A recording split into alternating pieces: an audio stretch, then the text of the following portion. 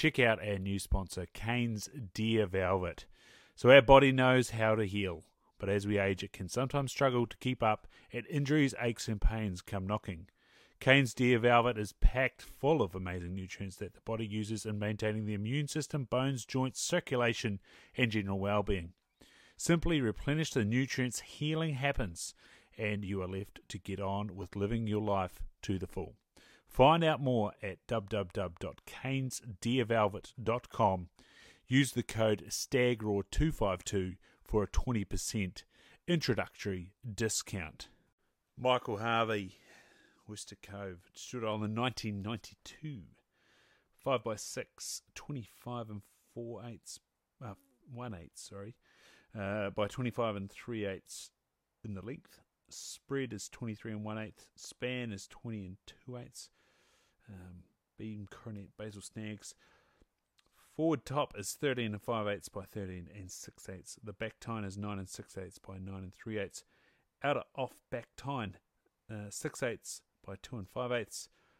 First off forward 6 by 5 and 5/8, and then outer off forward top. That's a mouthful. 3 and 1/8. Total of 176 and 5/8. Oyster Cove is situated at the southeastern end of Port Adventure, an area in which there has always been a reasonable population of whitetails present and has always been popular with hunting parties over the years. Michael Harvey was working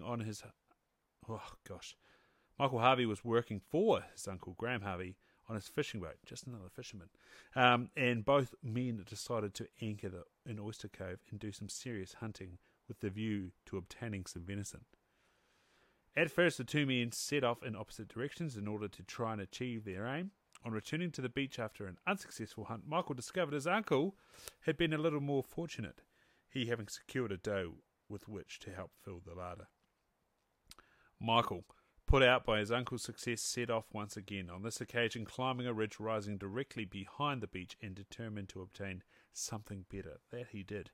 He climbed to the crest where he discovered a very promising clearing. To his surprise, there out in the open was a buck contentedly feeding.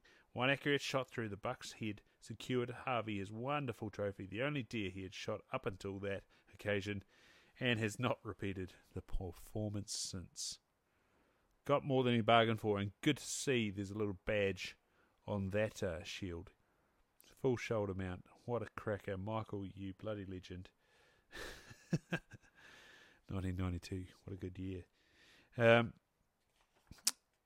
Anyway, I hope you enjoyed that one. Make sure you send us a comment. Mark Butler, he's shooting this one at the edge of town there in Stewart Island, Half Moon Bay, 2001. Join us there. Cheers. This series of the Big Game Records is from Volume 4, The Rooster, Sambar and Whitetail, written and compiled for the New Zealand Deer Stalkers Association Incorporated by D. Bruce Bramwell. It was published by the Halcyon Press, a division of Halcyon Publishing Limited. Copyright D. Bruce Bramwell 2006, first published 2006, all rights reserved.